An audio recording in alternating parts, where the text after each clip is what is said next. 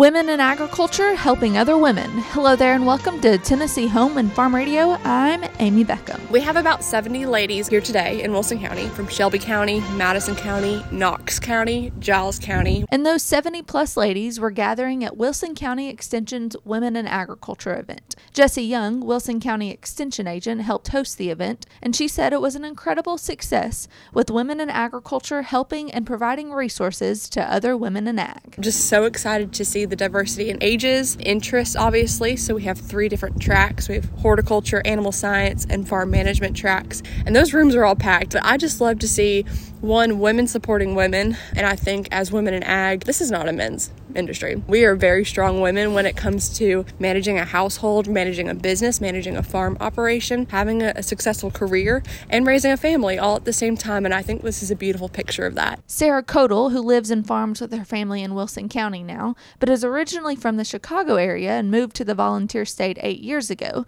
She says the day was great for increasing her knowledge about agriculture and wishes honestly she'd been able to do something like it a little sooner. I came today so that I could meet more people and learn more about the ag industry in general. I still feel like we are very new, and I did not grow up on a farm and have no prior experience with any of this, so I need more resources and just want to meet more people and learn from as many people as I can. Elizabeth Turner, owner and operator of Shop Springs Creamery there in Wilson County, also agreed with the benefits of the day and says as women involved in this great industry, we've got to look out for ways to continue helping others in agriculture. When we started the business, we went to a lot of different farms and got advice from them. And so being asked to be on the panel was an honor, because if someone is in the shoes that I was a few years ago wanting to start, sometimes you just don't know where to go. And so I think it's important as women to share with other people. For Tennessee Home and Farm Radio, I'm Amy Beckham.